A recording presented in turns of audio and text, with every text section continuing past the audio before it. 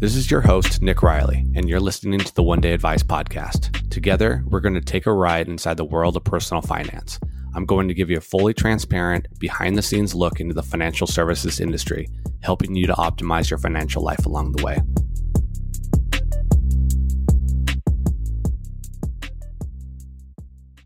No matter your economic outlook, all of us will have to battle inflation at some point. This episode is meant to arm you with the resources necessary to win this battle. Inflation is often referred to as the stealth tax because it's not an itemized tax that is transparent on your tax returns or financial statements, but instead siphons value from your portfolio. This is done by reducing your overall purchasing power over time.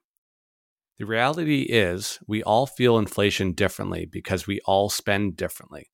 Someone who commutes to work each day, having to fill up the gas tank consistently, will feel the impact much more than the person working from home.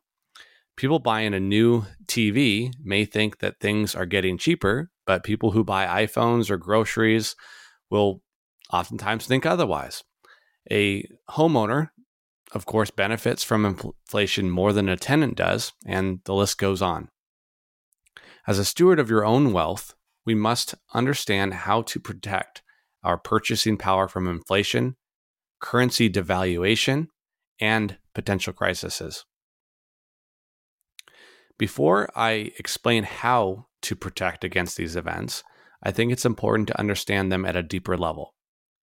I love the quote from economist John Maynard Keynes, where he says, "By a continuing process of inflation, governments can confiscate, secretly and unobserved, an important part of the wealth of their citizens.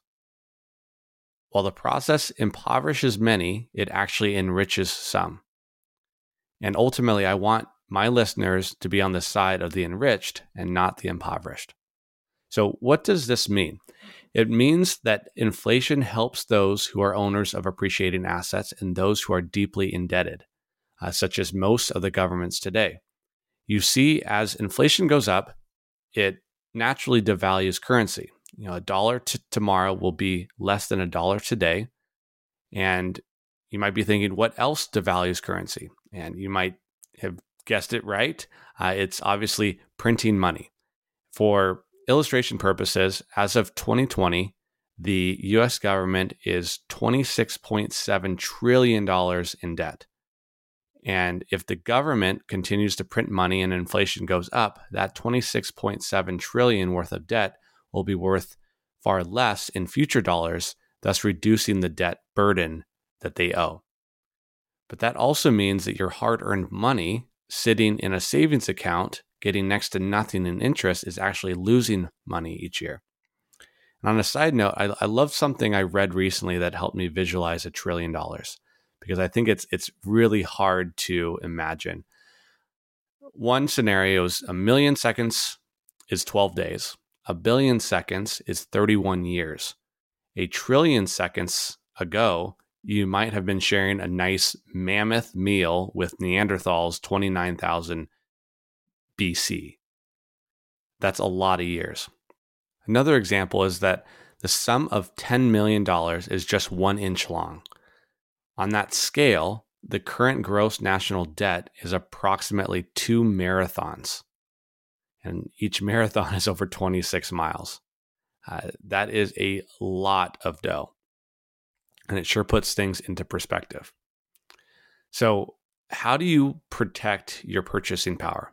Well, there's 5 main ways. There's obviously, you can get more granular, but one being owning businesses or shares of public stock, 2 being real estate, 3 being real assets, 4 being Treasury inflation protected securities or TIPS, and 5, cryptocurrencies. And most listeners will understand the value of owning real estate and shares of an appreciating company, so I'm not going to spend time talking about those. Instead, I'll use this time today to focus on real assets, TIPS, and cryptocurrencies. So what are real assets? Well, simply put, they are physical as opposed to financial. Other than gold, the most common real assets to invest in include natural resources, art, timber, infrastructure, farmland, wine, collectibles, jewels, and various metals. Yes, technically real estate can be considered a real asset, but I like to think of it as a separate asset class. Real estate, especially in the form of REITs, or which stands for Real Estate Investment Trusts, they tend to be highly correlated to the stock market. So when the stock market goes up, they typically go up along with it. And with real assets, we are mainly looking to gain broader diversification that has the potential to move differently than our stock portfolios. And real assets are often limited in supply or grow on a limited basis. So therefore, they hold their value well, even through periods of currency devaluation or inflation. Next, we have TIPS, which once again stands for Treasury Inflation Protected Securities. And these are a great way to protect your purchasing power and are quite easy to own via ETFs or exchange traded funds that are publicly traded. To use a coin flipping analogy with TIPS, it's heads you win, tails you also win. I know that doesn't sound right, but hear me out. As inflation rises, the price of TIPS adjusts to reflect its real value. On the flip side, the principal does not decrease below the original face amount in the case of deflation, assuming you hold through maturity. And that's why they are as close to a no-lose bet as there is in the investment world. However, don't expect to get rich off of these alone. Instead, they are meant to serve a specific purpose in your portfolio and provide further diversification. Oftentimes, simple treasuries will return more than TIPS, but TIPS really provide a sense of diversification and broader exposure inside a portfolio and serve a purpose. Lastly, I'd like to touch on cryptocurrencies. So while various altcoins or alternative cryptocurrencies outside of Bitcoin and Ethereum may have a place in your portfolio for diversification and potential of returns in excess of stocks, I believe Bitcoin is the best of these currencies and the safest for the purpose of maintaining purchasing power. Why? Let me explain. Bitcoin has the potential to replace gold as a store of value because of three factors: scarcity, accessibility, and durability. Scarcity, in that there is a limited supply of Bitcoin and that number can't be manipulated. This protects against governments continually printing money and increasing the money supply. Bitcoin is accessible. You can purchase directly through many exchanges, own it outright, and store it in various wallets or with a trusted custodian. You could also argue that it is far easier to store than gold bars and far easier to exchange. The third factor is durability. And durability is a tougher one here because it involves a prediction into the future. Durability is whether an asset will continue to retain or grow demand over time. And I think it's easy to see that Bitcoin will harness more demand in the near term, but that vision may be more fuzzy the further you look into the future, especially with the evolution and speed of technology. That being said, its durability is growing currently, and only time will tell whether that continues, and every asset class should be reassessed periodically anyways. The biggest objection I see is that Bitcoin can't be trusted as a store of value because it's so volatile. And to that, I say, time cures volatility with any asset class. Ask yourself, if more people and institutions buy into Bitcoin as a store of value, then do you believe its value will go up? Think about this, the price of Bitcoin 2, 5, or even 10 years out from today. If your answer is yes, then you've got enough reason to buy and hold Bitcoin and retain it as a piece, however big or small, in your entire investment portfolio. And don't worry about buying the dip or watching the price fluctuate multiple percentage points on a daily basis. Simply own it for the purpose that it has for diversifying your portfolio with the added benefit of potential great returns.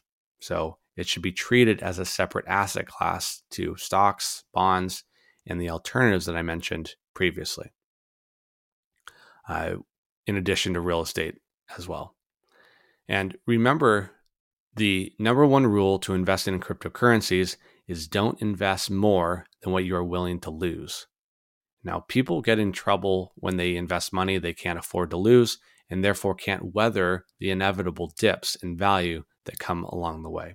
And that's something that you can say across any asset class and any investment as well.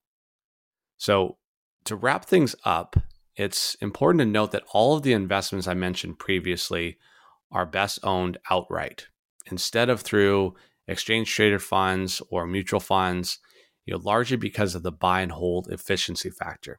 These funds have to accommodate for pools of investors that are depositing or withdrawing money periodically without notice.